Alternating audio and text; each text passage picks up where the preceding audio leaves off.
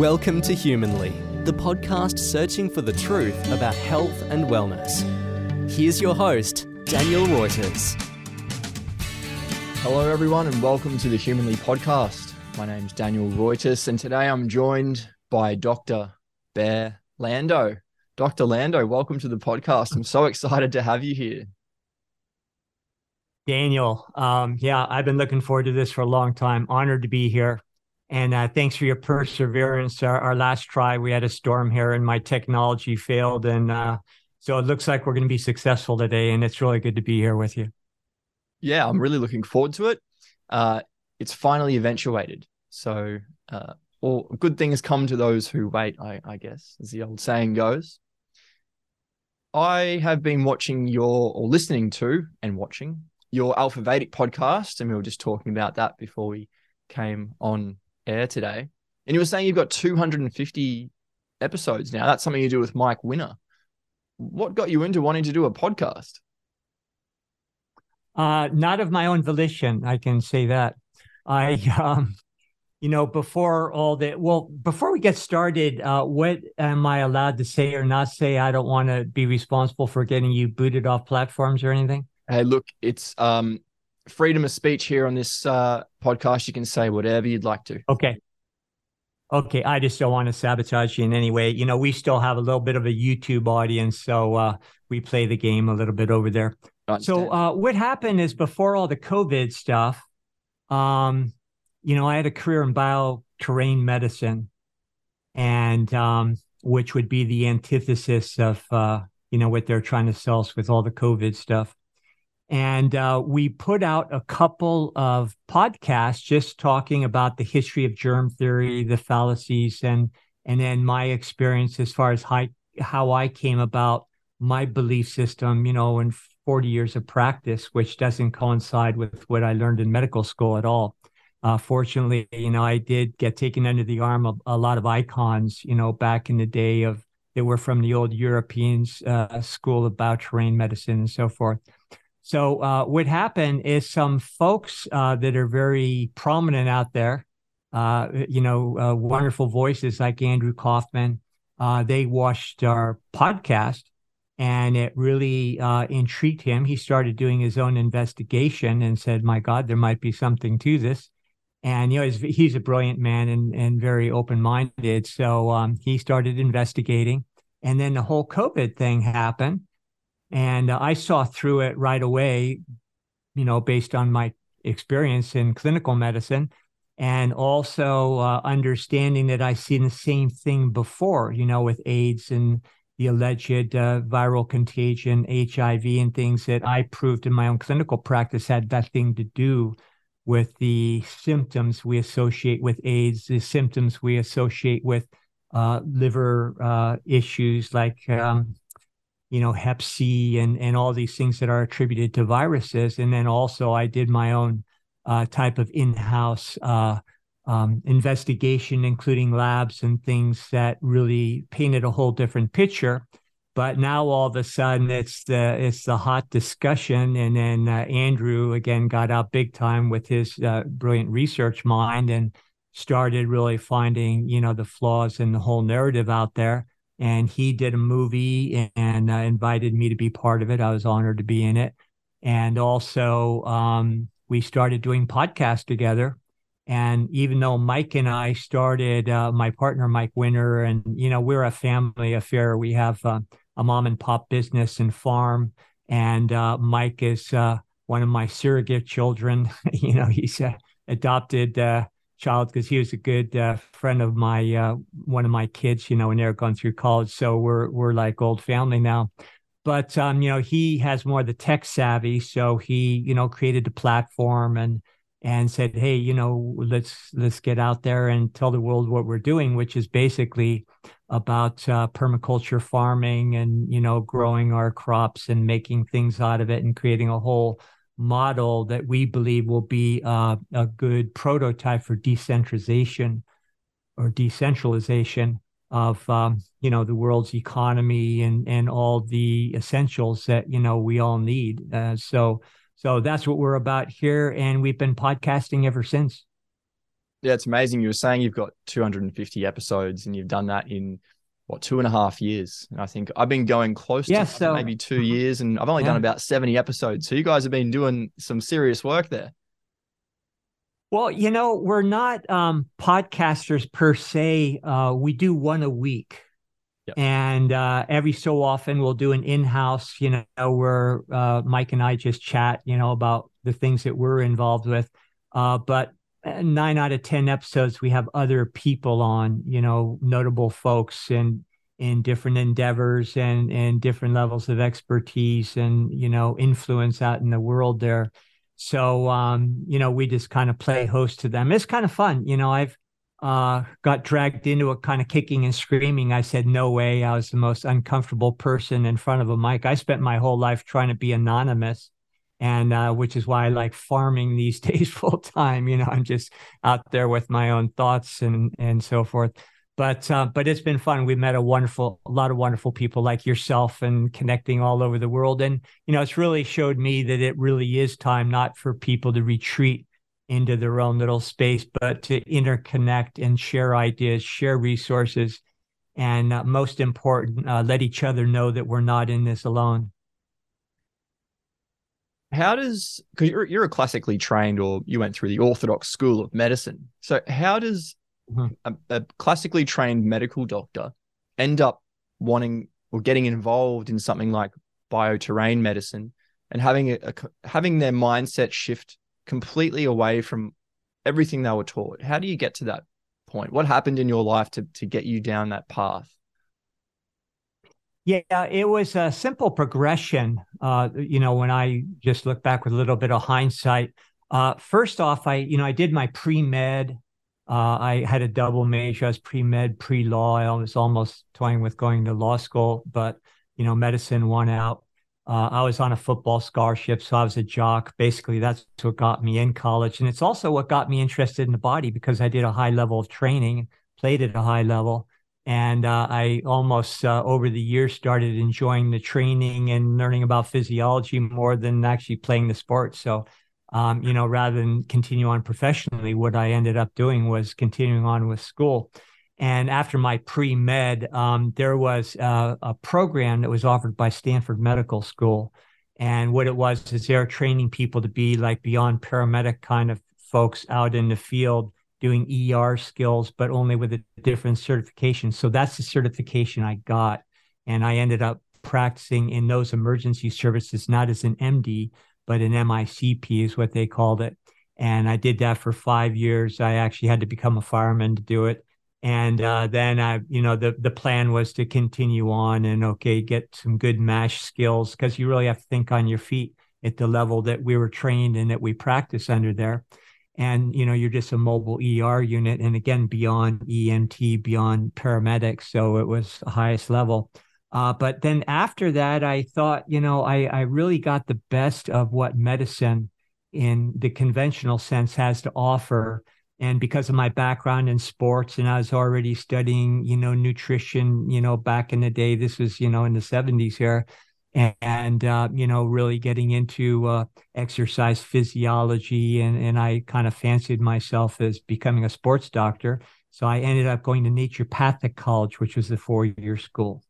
And there I specialized in Chinese medicine, classical homeopathy. And after that, I continued on with another 4-year curriculum, which is chiropractic, because I wanted more of a biomechanical approach. And at the same time, I was already a diplomat in clinical kinesiology and also, really studying what was going on in the Eastern Bloc countries in Europe as far as exercise physiology, neurology, and what we were pioneering ourselves here in the States under the applied and clinical kinesiology.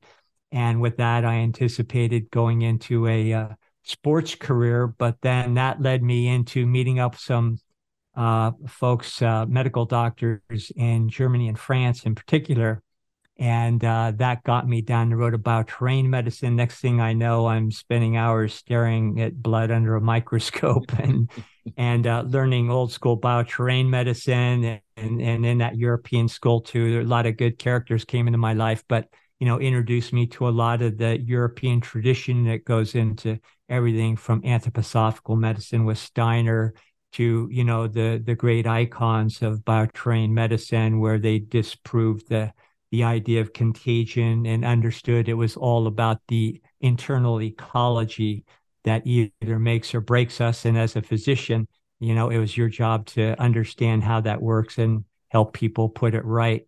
So that's kind of and I did a lot of postdoctoral training besides that, but that's kind of the cliff notes as far as how I got to where I'm at now. Yeah, it's cool. And that word bioterrain medicine is not something a lot of people would be familiar with. And you did touch on it just briefly then. But do you want to expand a little bit on what bioterrain medicine is and what the principles are and how practitioners of that field of medicine see the human body, what causes disease? Sure. Yeah. You could almost think of it as being an environmentalist for the body or for biology, in the truest sense, not what environmentalism has come today, but come to be today. But you're really understanding that you're looking at an ecosystem.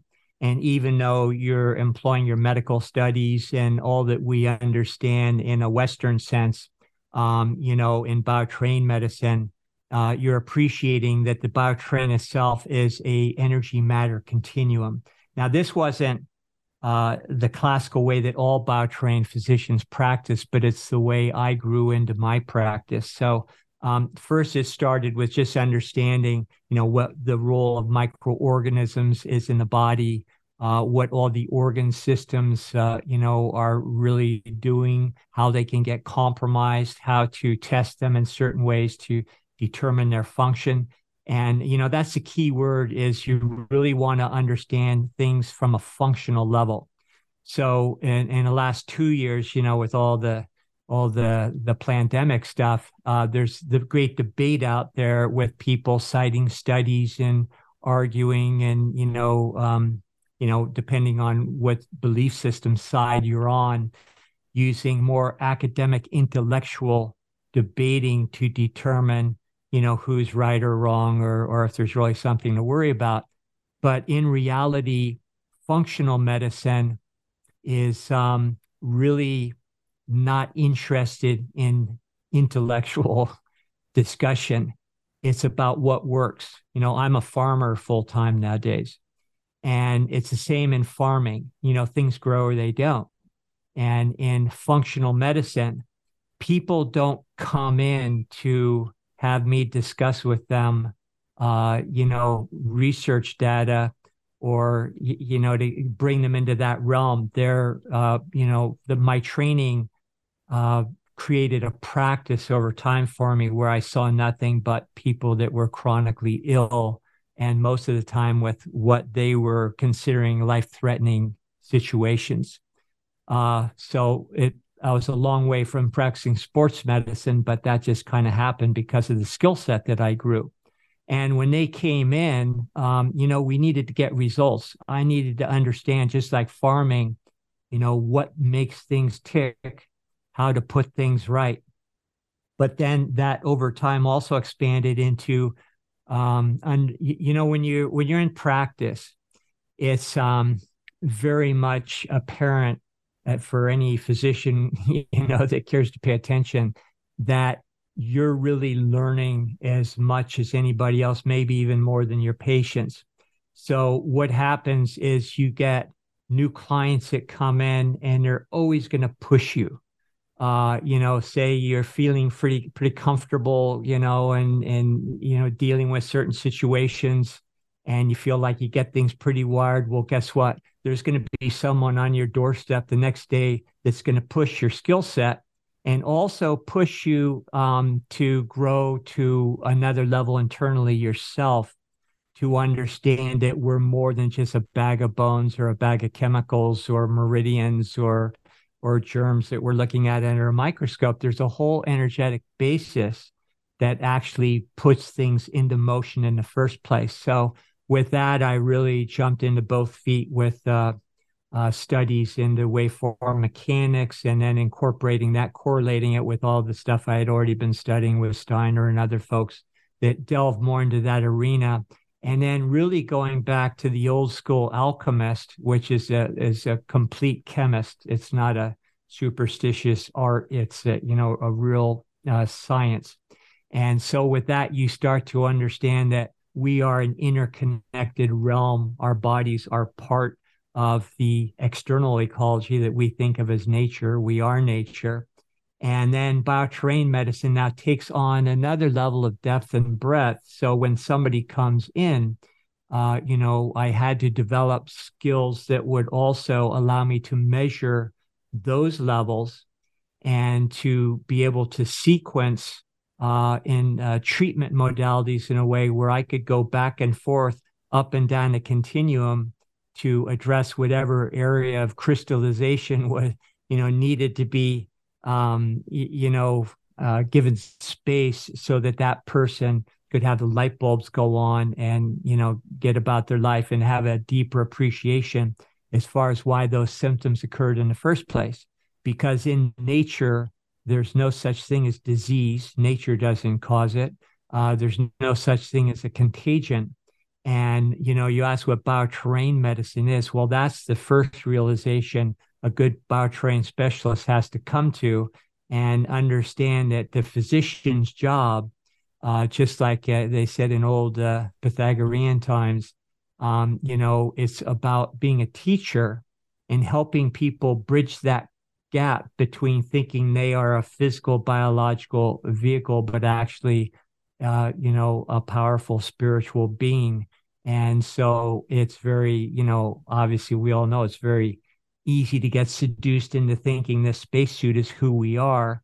And the more we get out of balance in that level, then we have all these physical symptoms. So sometimes you have to know when to go address that level of biochemistry or meridian mechanics or biomechanics. And then sometimes you have to go into planes and subplanes that have to do with all sorts of other issues. And then again, sequentially address them, just like anybody in the trades. That when you're building something or fixing something, you have to do it in a certain order. And that, to me, is what's really missing in all levels of medicine, and especially alternative medicine these days.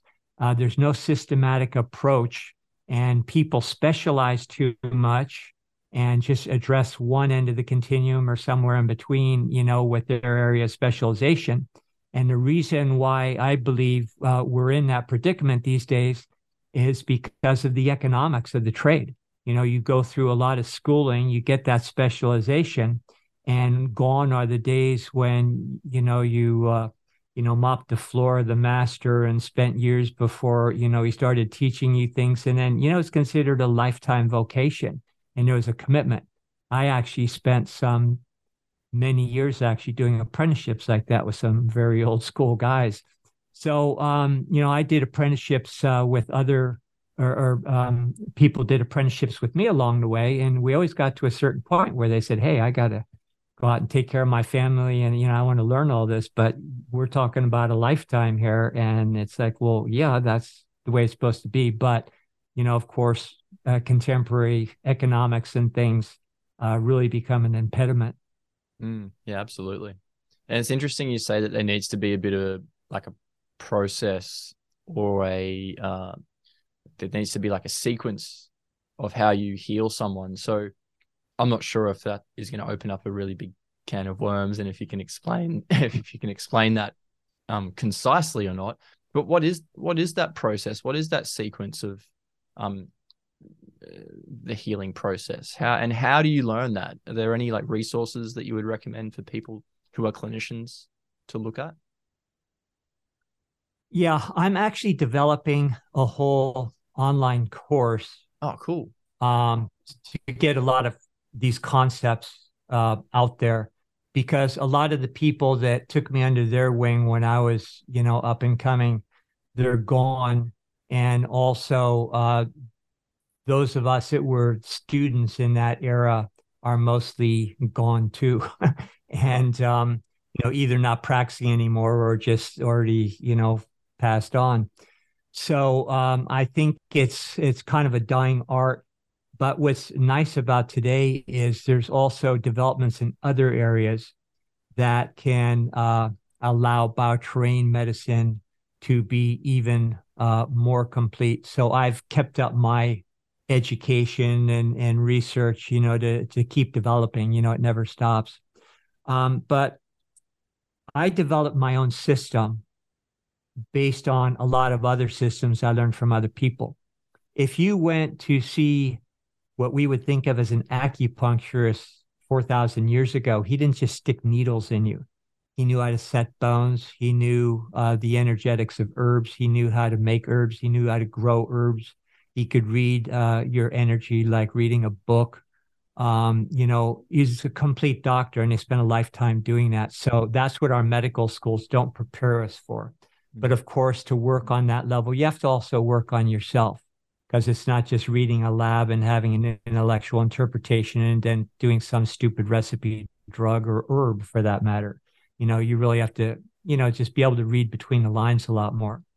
So the system that I developed, in a nutshell, is I would have a whole assessment period when a person first came in. It involved many things.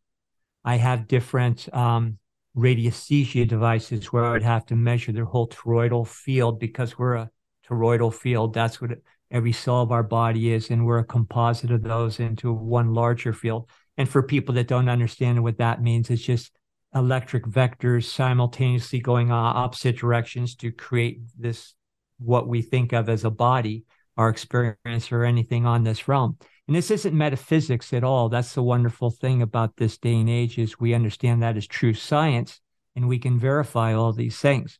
So when I measured toroidal field, I would be able to determine where there were certain distortions. I could measure subplanes, do all sorts of things, and also correlate that with how that dictated their biology. And then I would do a series of labs. Some of those labs would tell me how they're processing, things on the ground, if they're slow oxidizer, fast oxidizer, parasympathetic, sympathetic, dominant, and, all sorts of things that would allow me just, how their machinery was timed. And then also do a type of laboratory testing where molecules were extrapolated into electrical vectors, so I could figure out the line of resistance. And now, instead of playing old school nutrition or herbology, you knew how to tweak things in order to lessen the line of resistance, make everything more efficient. So everything comes down to understanding it's an electrical, realm that you're working with. Now, how can you use traditional tools and even fabricate some of your own, which is what I did in order to accommodate what I needed to know, and, be able to see the body in that way, but then get measurable results. So that's why I did a lot of assessment originally, because then that would allow me to just get some foundational treatments in effect. And then at the same time, be able to use that as a barometer as I retest it along the way when I'm taking care of a case. So then there would be a neurological interface where I'd use the body itself, just identical to what you would think of as a biocomputer, no different than these computers here. If you know how to operate it and make neurological recognitions and then hold those recognitions, and you can access files within the body just like a computer. You can expose those, you can bring them up, and then also use get priority issues in line, deal with them in proper order, and then also get the end treatment points that could require you reaching into your bag of tools, which might need sound therapy, or emotional clearing techniques, or acupuncture, or osteopathic adjustments, anything you can think of. So that's where, rather than thinking that you fix people with acupuncture or fix somebody with an osteopathic adjustment, no, those are just tools. And just like any tradesman, the fuller your tool belt and the more adept you are at knowing when to use what, then you get the results. And also the system I used allowed me to, reset at the end of a treatment point and then understand or get verification that the reset was successful so I could go on to the next thing, and then so on and so on. And there's a lot more involved, but it's a complex of laboratory science, staring at people's blood for hours and looking what the microbial populations are doing, because depending on what prominent microbes are doing what, you can also see secondary changes that they're making. That tells you a lot about what the nature or the state of the terrain is and how you might have to work with those microorganism populations to create balance in the colonizations, and also understand why there's symptoms. And then above all, when you do all this, you understand very quickly in the business that there's no such thing as a germ causing a disease. Mm. Mm. Yeah, it's all got to do with that internal environment or the internal terrain. You mentioned nutrition there, and I'm really interested to hear your perspective on dietary therapy, nutrition, food. There's so many different diets out there. There's vegan, vegetarian, carnivore. I could list 30 of them probably off the top of my head. What's your perspective on nutrition? Do you think there is a kind of diet that people can partake in that will heal them? Or do you think all of these particular diets have the potential to heal people? And is it more so about what they're not eating? So like eliminating processed and refined foods, for example. What are your thoughts? Well, the first thing is just eating real food. And, I'd say the main problem we have, even with folks that are conscious about what they put in their mouths these days, is that they're overly obsessed with eating the right thing. That old saying, it's more important what comes out of your mouth than what you put into it. It's really, really true. Yeah. So the dietary approach that I always employed was a transitional diet. There's some vegans that I kind of had coach going back and having some animal products. There was a lot of heavy carnivore type of folks that I had them cut way back on their animal products or eliminate them entirely for a while. So it depended on the circumstances. It depended on the person's metabolic individuality. It depended on the person's endocrine predominance. All those things are huge factors. And just with a simple physical exam, I could determine very quickly what foodstuffs would, work more efficiently in a particular body, which ones would bring them into balance, which ones would throw them further out of balance. But the main thing, I believe, is to not get any stuck on one diet. If any one diet was the thing, it would have cured everybody a long time ago. Everybody would have stuck with that one, and that's all we'd be doing right now. But that's not the way it works. And in clinical medicine, what you realize, you can go on the internet these days and you're doing research about what's good for you, what's not good for you. And there's just all these opinions and things, or what fixed me and what everybody's got to do. It just doesn't work like that in real life.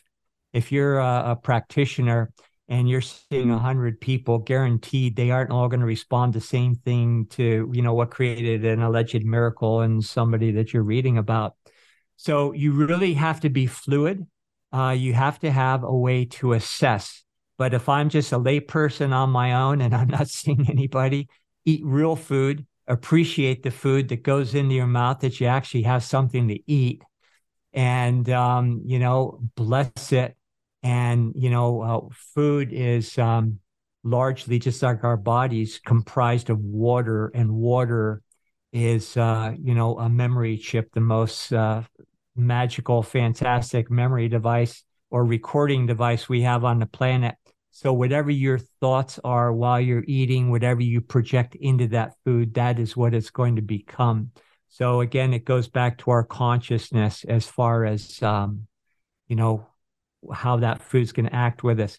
I think eventually when people are on a path toward health, at one time I was a 280-pound football player. And, you can imagine that I had a little bit of a different diet than I do now. Yeah. But it's been a transition. I've been a vegetarian for a long time. Not that I believe that's what everybody should do. That's just what's worked for me for a long time. I'm not a vegan, but I'm a vegetarian. So, again, it's about that transition. It's a process. And I think the healthier you get, then you become more efficient with time and you get more out of whatever you eat. You don't need as much. You don't need as the same amount of density in your foods.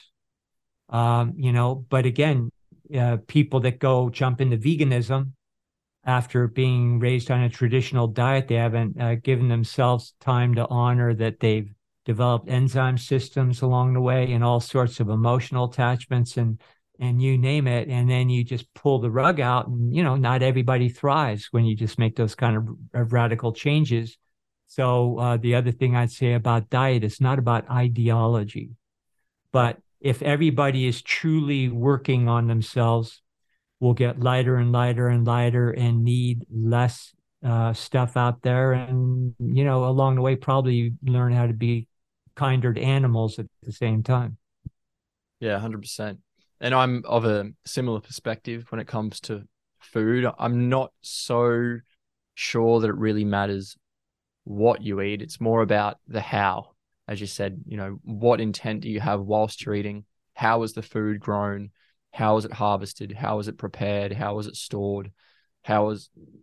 It's about the how more so than specifically what is going in your mouth. And as you said, if people eat real food, half the battle's won. And then if you're putting good intent and good energy into how you're preparing that food, who you're spending time with whilst you're eating, what your thoughts are, as you said, whilst you're eating, that's probably another half of the battle. And those two things, I think people forget about. It's, I guess we really have taken food for granted in the modern age. It's just something that we do just to sustain ourselves and nothing more. Absolutely. And if you can actually get to a point where you can grow a little bit of your own food, then you're into another whole dimension. Because then you're putting so much more appreciation into your food because you're actually growing it from a seed and then it's going to your plate eventually. And yeah, I guess you are grateful about the food that you're eating because you know how much time and effort you've put into getting it to that point, right? Yeah, absolutely. I was fortunate and I grew up in a family that were recent arrivals to the States here. They're from Latin cultures, one side South American and the other side from Italy. So I grew up with just gardens and orchards, and they just imported their ways from the old country, to where I grew up in Northern California. So, you didn't always run off to the store. Mom just, if she was cooking something, she said, go out and grab something. You knew which herb to grab. You were familiar with everything. You had to put your time in, doing the weeding and doing all the other stuff. So, it just became part of, normal household chores. And, my wife grew up the same way. So, it's just stuck with us all the years. And that's why we actually, we put in long, laborious days. On the other hand, we enjoy every moment of it because we just like being outside growing things. And there's really incredible when you put a little bit of effort into the ground, how much you get back. Mm. Yeah, this is something that I am really becoming more interested in is permaculture. And I think learning how to connect back to nature to become more self-sufficient, more sustainable, understanding where food comes from, taking care of the environment, getting your hands into the soil. I think all of these things we've lost touch with. And by being disconnected to nature, we forget that we are a part of it. And then we just go along living our lives without thinking about the impactful effects that we have, not only on the environment, but also our health. And I was listening to a podcast by Dr. Sam Bailey maybe a month or so ago with a guy called Jim West. And he was essentially saying, and I've been of this opinion now for a couple of years, he was essentially saying that things like toxicology, have been overshadowed by things like the germ theory, bacteriology, virology. to try and take our focus away from the potential toxins that are being put into our environment through, say, like modern agricultural farming practices, and then blaming a germ on the disease that arises from, say, spraying our food with pesticides and herbicides. It's being used as a bit of a distraction, as a bit of a scapegoat, so to speak. Do you think that there is some truth to that say a lot of disease is caused by toxicology, say pesticides, herbicides, fungicides, and various industrial chemicals that we're using to keep us accustomed to living this sort of toxic Western lifestyle that we all supposedly enjoy? I'm absolutely convinced of that. And a lot of it is from my firsthand experience, because I had ways to test for certain accumulations in the body, and then also learned how to get those things out of the body. And then when you did that, symptoms and illness, would disappear. In my original Chinese medicine, I dove deep into the Bible of Chinese medicine, which is Shanhang Lun, and it's a immense book, and I read the English translation, of course, but they described the 6 stages of disease, and it was all based on what you're talking about there. Now, there was a German school of physicians in the earlier 1900s that came up independently with the 6 stages of disease, but explained more in a way where a Western mind could appreciate it. So the first stage is, let's just say we're exposed to something. Maybe you're out on a nice hike on a beautiful day and you're chemtrailing up there and you're breathing in, aluminum particulates and things like that. Now, in a healthy body that isn't being inundated all the time, your body is going to have normal mechanisms to upchuck all these things, excrete them through the skin, through the bowels, through the respiratory passages, and then you're as good as new. Now, let's just say that toxic exposure goes unabated and it overwhelms your elimination systems, or maybe just have a poor lifestyle and you're not supporting your body to get rid of it in the first place. Either way, things start accumulating. Now you have different kinds of symptoms and you have more severe reactions that, a doctor would say, oh, geez, you got the flu or whatever. And, and there's no such thing as a flu caused by a germ. It's just our body composting. That's why traditionally, it would happen usually in winter months. Now it happens year round for everybody because of, environmental changes. Now, let's just say we don't do anything about it and we just go about our way, keep, accumulating more. In the third phase of homotoxicology, we call it, then these toxins actually start becoming tattooed or pigmented into your tissues. They become incorporated into the cells. Now you've got worse issues. And if you look at the categorization or the taxonomy of disease according to homotoxicology and the 6 stages of disease, which is one of the things I used in my practice, extensively, now you have a whole different classification of symptoms. And then you go on to the 4th, 5th, and 6th without going through each one of them. Each one gets a little bit more severe as far as symptomatology, and until you're actually making, DNA changes and all sorts of things where people used to come in to see someone like me with the worst diagnosis and think they were dying. But when I first approached a person, one of the things in the initial assessment was, okay, what's the diagnosis? What are the symptoms on the ground? So now I know histologically what tissue I'm dealing with. I also know by the nature of the symptoms, what stage within those 6 stages they're in. And so instead of saying, okay, you've got MS, no, you're in the 5th stage of homotoxicology as far as your neurology, as far as those tissues in the body. And then that's an amazingly great clue as far as, what's going on in that body. Then you use all the other tools to, unwind the whole process. But going back to diet, lifestyle, exercise, thinking double plus happy thoughts all day long.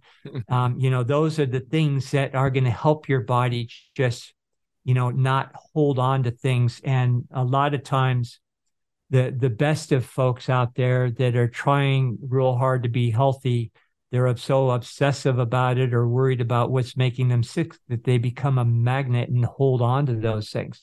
So I think there's a happy medium as far as, doing certain procedures we know are helpful these days for the things we're getting exposure to, just doing all the other positive things, but then, at the same time, lead your life and don't dwell on them, because that will create, that will accommodate those toxins finding a long-term home in your body on more of an electromagnetic attraction level. Do you think that you're talking about permaculture before, and you've got a permaculture farm there? How much land have you got, by the way? We're small. We just have 12 acres. That's awesome. It's enough. Keeps me busy.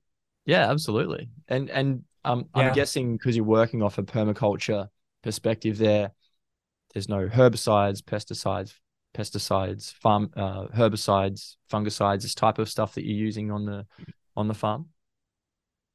No. In fact, we use a minimal amount of organic fertilizers, because the soil science that I use allows me to understand two things. Number one, what the electrical line of resistance in the soil is, with the same kind of measurements I used to do in the body. And so now, in order to make that soil so that the nutrients are going to have compatibility within the soil with the rootlets of the plants you're trying to grow, and it's all about creating that compatibility. So there's just a nice rapport between the two. You just make little micro adjustments to adjust the line of electrical resistance, rather than saying, oh, I need more nitrogen because my leaves aren't green enough, or, I'm not fruiting enough, so I'm going to throw more phosphorus on there. And you think you're doing a great job because you're, doing organic nutrition. At the same time, you're burning the soil out. You're not creating good soil for future generations. And you're just, way busier than you need to be, and you're not going to get the best results.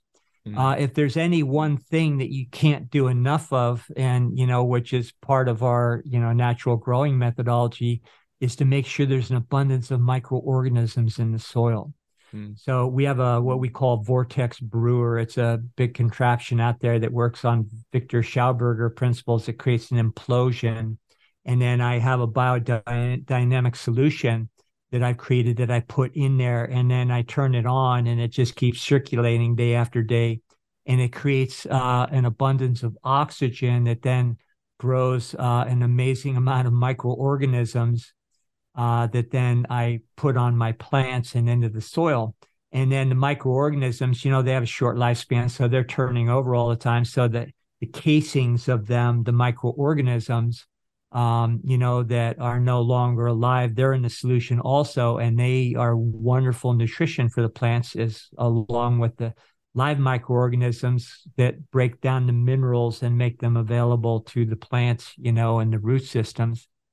And then worms are a big thing, but we live on a river bank here, so we've got plenty of worms. And we moved to this, this is our fourth homestead. And the last place we were at, and 2 out of 4 have been entirely off grid. The last one was great, and we took it to a high level. Unfortunately, it was in the middle of the Emerald Triangle in Northern California. And a lot of greed took over the cannabis industry, and it, brought in a lot of folks that didn't used to exist there in past times.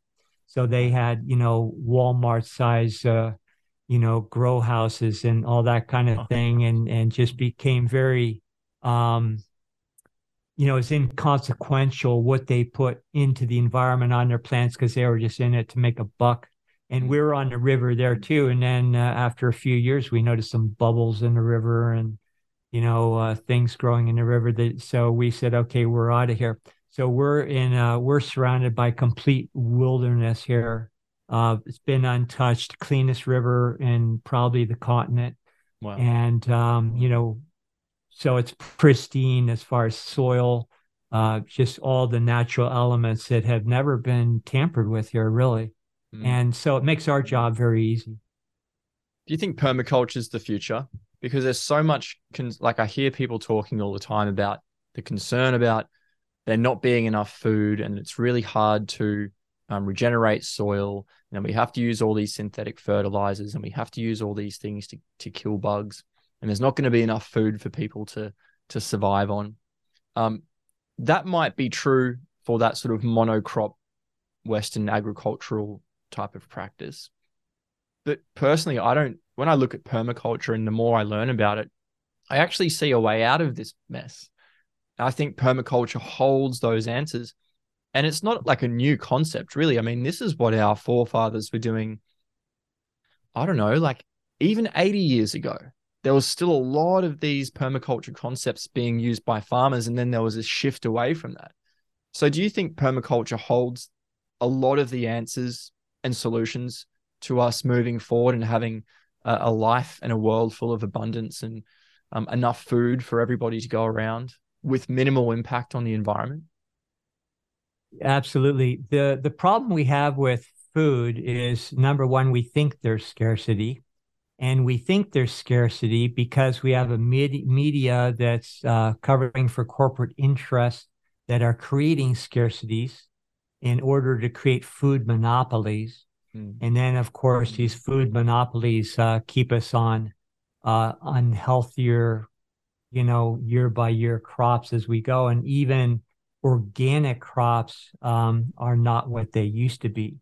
I have a lot of instruments in my lab that I can go test an apple from Whole Foods or something. And, there's just not much into it compared to a whole homegrown apple, even though they're supposedly both organic.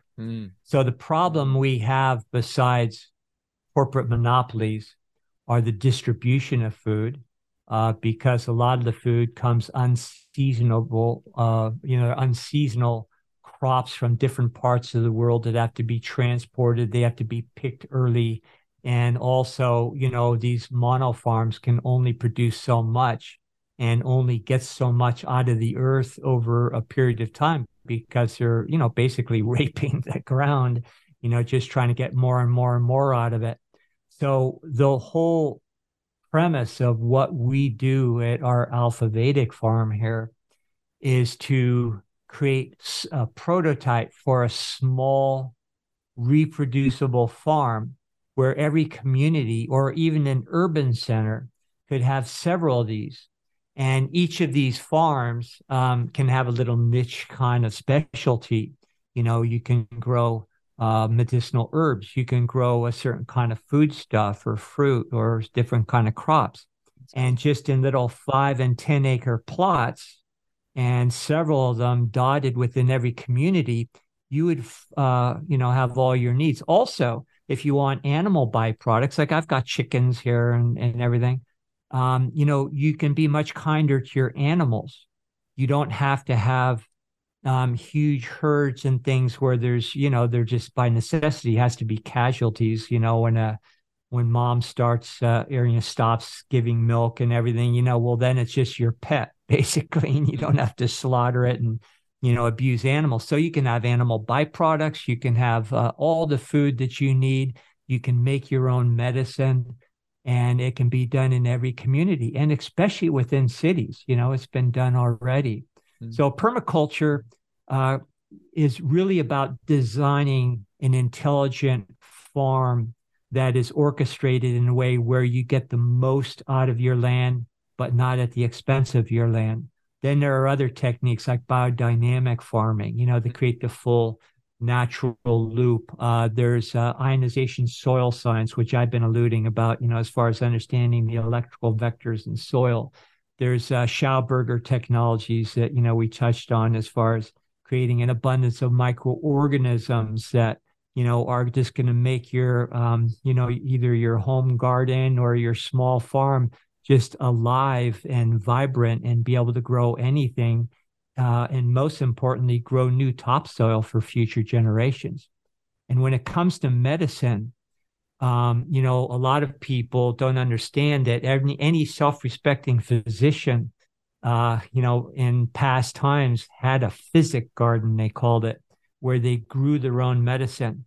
And those doctors that knew how to grow and had a relationship with those medicinal plants and knew how to make medicine out of it had tremendous results compared to, going to the health food store and getting some tincture, where somebody made 600 bottles at a time or something, which is, better than a drug, but, just not the same animal by far.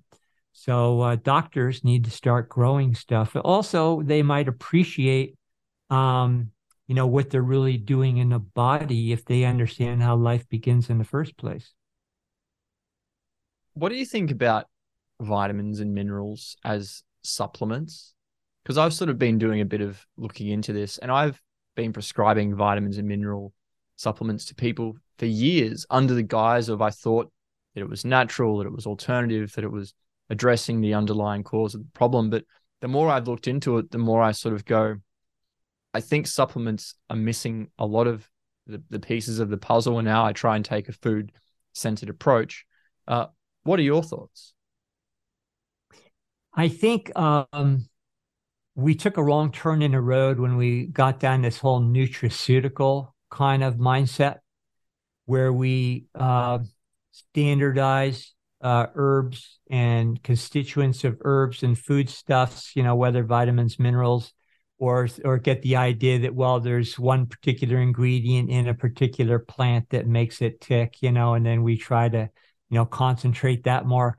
We're not at all appreciating the complex that creates the overall resonance that actually works with our body, because our body is a continuation of nature, and it really has to be able to find that compatible resonance that's innate, and those things aren't innate. So if you're eating a good whole food diet, I think that's really the best way to go. Now, I have a company which is part of our permaculture model, because a lot of the stuff that we grow, we turn around and put into our teas and things. And, but all the formulas and things that I've created are created on whole food concepts, not, standardizing or concentrating and that kind of thing. But most important is that we find the proper source of minerals. And it's probably, even folks that are pretty healthy and trying to eat healthy, minerals are still lacking. And, especially actually in organic foods, some conventionally grown foods have more minerals and goodies in them than some of the organic foods out there. I'd rather have the cleaner organic, but just saying. So the best source of minerals would be, like your fulvic, humic, because they're broken down, pre-digested plant matter, that's been there for eons, and then it goes right to your bloodstream and does a lot of good things. That, in the old school Ayurvedic medicine, they called it Shilajit. And, so I think there's great value maybe in just, hedging your bets and making sure you have enough minerals. The other thing that I really believe in, and I base this on a lot of, evidence that I was able to witness, is cell salts, because cell salts are the homeopathically attenuated key minerals, and 12 of them predominantly that correlate. This gets into more of the larger biological continuum, which incorporates, what's over our head every night, but nobody ever looks out there anymore in the sky. But there's, there's projections of resonance coming down upon us all the time. And we are capacitors for that. If you look at it in an electrical system, we receive that energy. And then on a cellular level, what allows the capacitance to take place are these 12 sea salts that correlate, cell salts rather, that correlate with each of the 12 constellations. And, it's not astrology or some kind of metaphysical science. It's real science. And with those cell salts, and especially if you know which ones to take based on the time of your birth and so forth, then it's really going to resolve all the potential deficiencies that people would have a tendency toward, depending on your constitutional makeup when you're born, a lot of other things. So I'd say if there's any one thing I'd supplement with, it would be cell salts. Okay. I'd learn how to use those based on your birth date. And, then maybe to back up just your food, take humic fulvic, minerals, predigested minerals, or what we call Shilajit. Yeah, I think a lot of people are under this, like a lot of people that I know take, say, vitamin C or some sort of B vitamin. And I don't think they realize that this stuff's actually synthesized in a lab by a pharmaceutical company somewhere. It doesn't actually come from an orange or a strawberry or anything. And they take it and they think, well, I'm getting my vitamin C. I don't need to eat fruit. When in fact, they're missing out in that full spectrum of everything else that's in the orange or the strawberry. But I also wonder, how important do you think it is when you eat a whole food, you're getting that structured water in the food? Because you don't get that in a capsule of vitamin C. Do you think that's something that we're overlooking when it comes to supplementation, is that lack of structured water? Now that's real key, and I think you hit on a huge one there. I have some formulas like vitamin C is one of them, but they're all from, properly processed acerola cherry and rose hips and goji berries and all sorts of things in there. So, we can test and say, oh, there's actually some real natural full spectrum vitamin C. We do some other things and everything. But you're absolutely right. If I have my druthers, and having a scoop of that, which is okay as far as a supplement, I'll take, a nice homegrown piece of citrus fruit or something like that any day, because there's those elements. And, water is so key. And water has probably taken the brunt of our abuse, to the environment more than any single substance. Because as we already mentioned, it's a memory device, and whatever it's exposed to, it takes on that imprint. That's what homeopathy is all about. So you can get purification systems like under your sink. People have, all sorts of filtration mechanisms and so forth, but it doesn't take out the memory imprints, the electromagnetic imprints of that water, all the things it's picked up by going through other people's bodies, things it's picked up in the upper atmosphere, things it's picked up on the ground.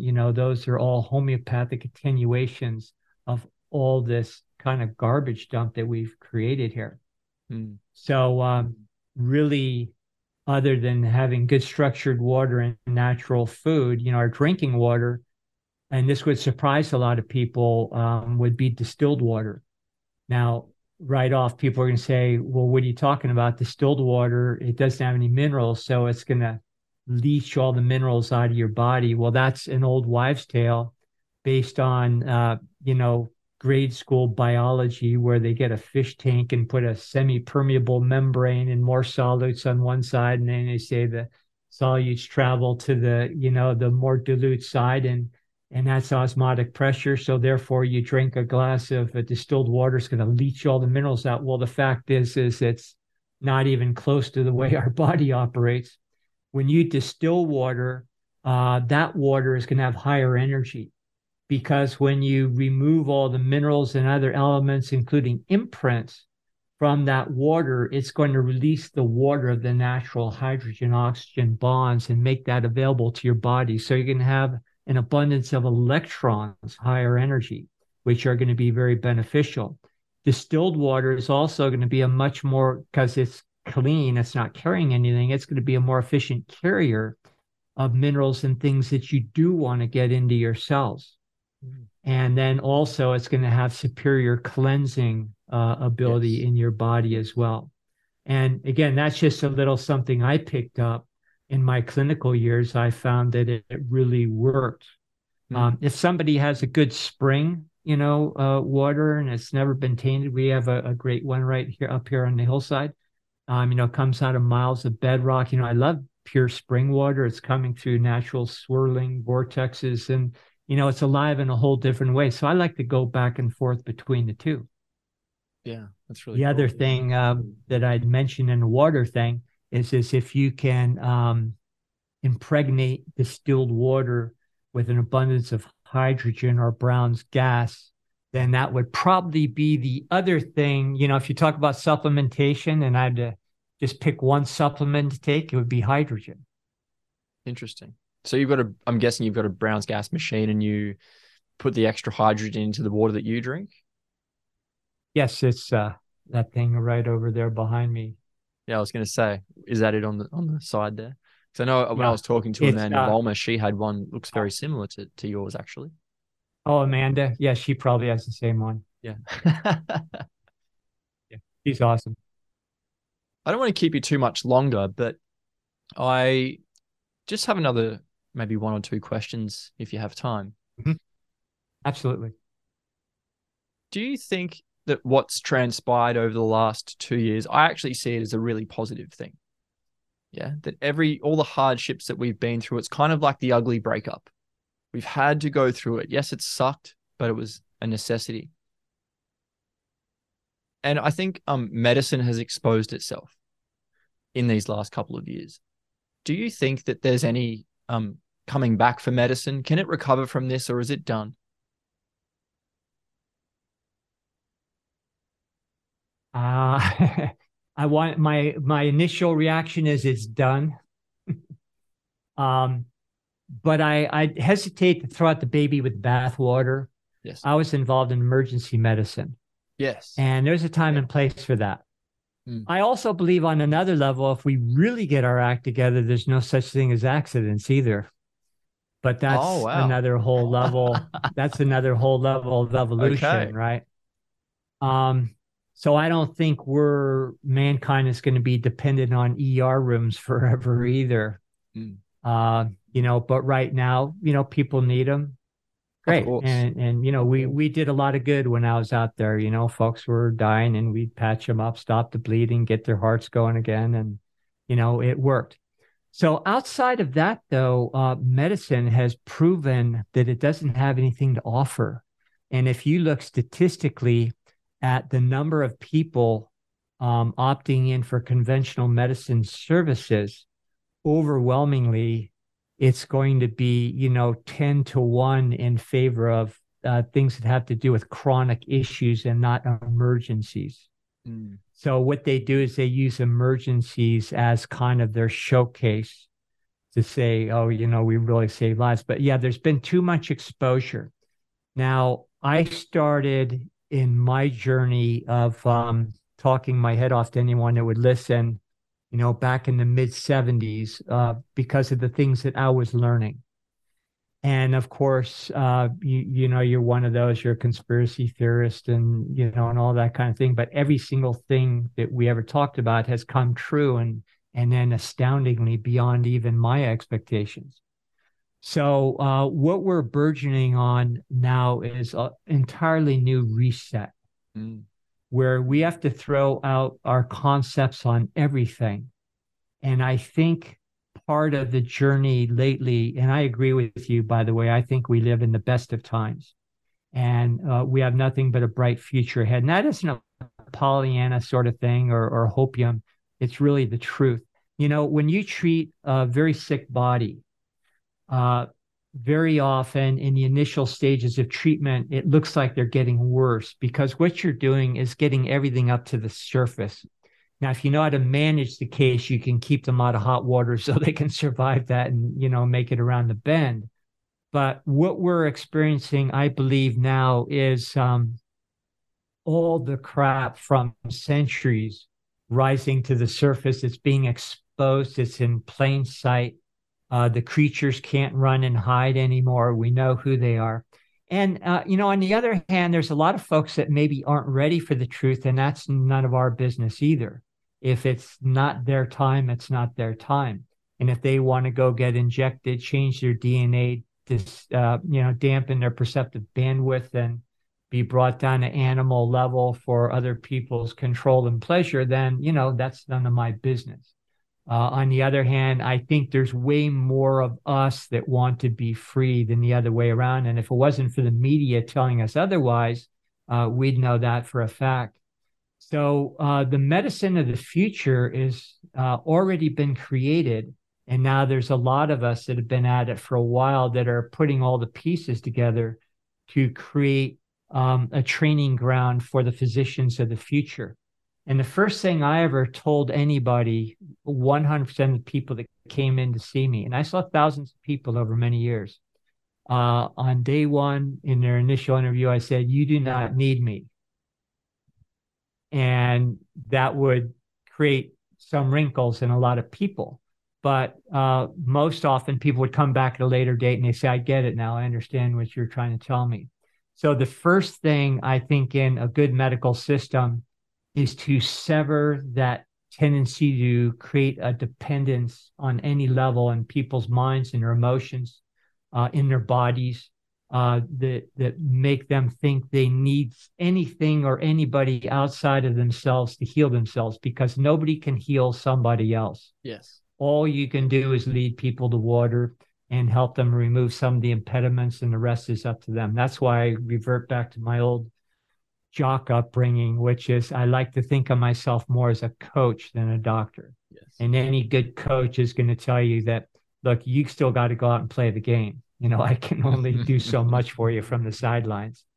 So no, we're into some really, really exciting times. And my fantasy is to create a real medical school. And we're actually doing some things here on the ground to put together programs to train complete doctors. That's amazing. And yeah, I'd love to stay up to date with that work that you're doing and the course that you're bringing out. Where's the best place for people to find out about that course? Obviously, you haven't released it yet, but is it alphavedic.com? Is it the best place for people to check out the work that you're doing? Yes. Yep. ALFAVEDIC, alphavedic.com. And we're releasing a new site for the first of the year, which is going to be a membership site. And then that's where we're going to be putting out more and more content.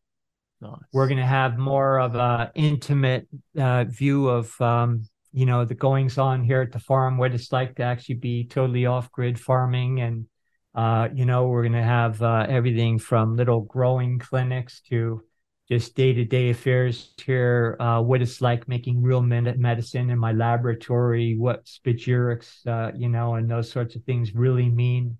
Just we'll cover every facet. And that's fun for us. It's been a while to get to this point, but now we've got enough support with us where we can actually start getting more of these things out to the world, and which was the whole intention in the first place. Yeah, it's amazing, and you're doing such good work.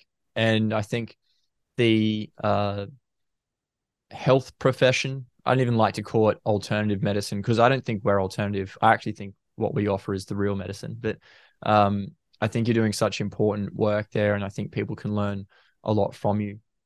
So for any clinicians that are listening and who haven't come across your work before, I highly recommend they go and check out not only your podcast, but your website as well, and stay up to date with the courses and programs that you're going to be releasing. So just moving into the final stages, I know we've been talking for a little over an hour. Was there anything that you were sort of burning to talk about, or anything that you think we might have missed or that you'd like to cover before we wrap up for today? I think we covered pretty much all the salient points. I don't want to overstay my welcome here. But I just say, to everybody that, and we've already mentioned this, so we really do live in the most opportune times. And, a lot of folks out there, I think, are just dwelling too much on all of the deceit and, just the agenda out there that's been weaponized against people. But remember, it can only be weaponized against us if we comply. And so I would urge everybody, above all, do not comply with anything.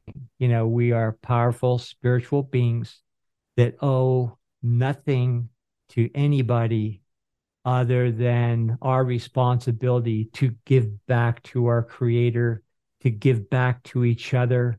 Nature is a two-way give.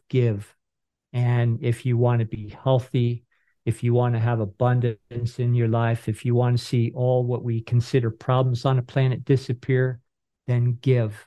That's the key to the universe, and anybody can try it out and find out that it works in little ways, and then it becomes a practice and a way of life.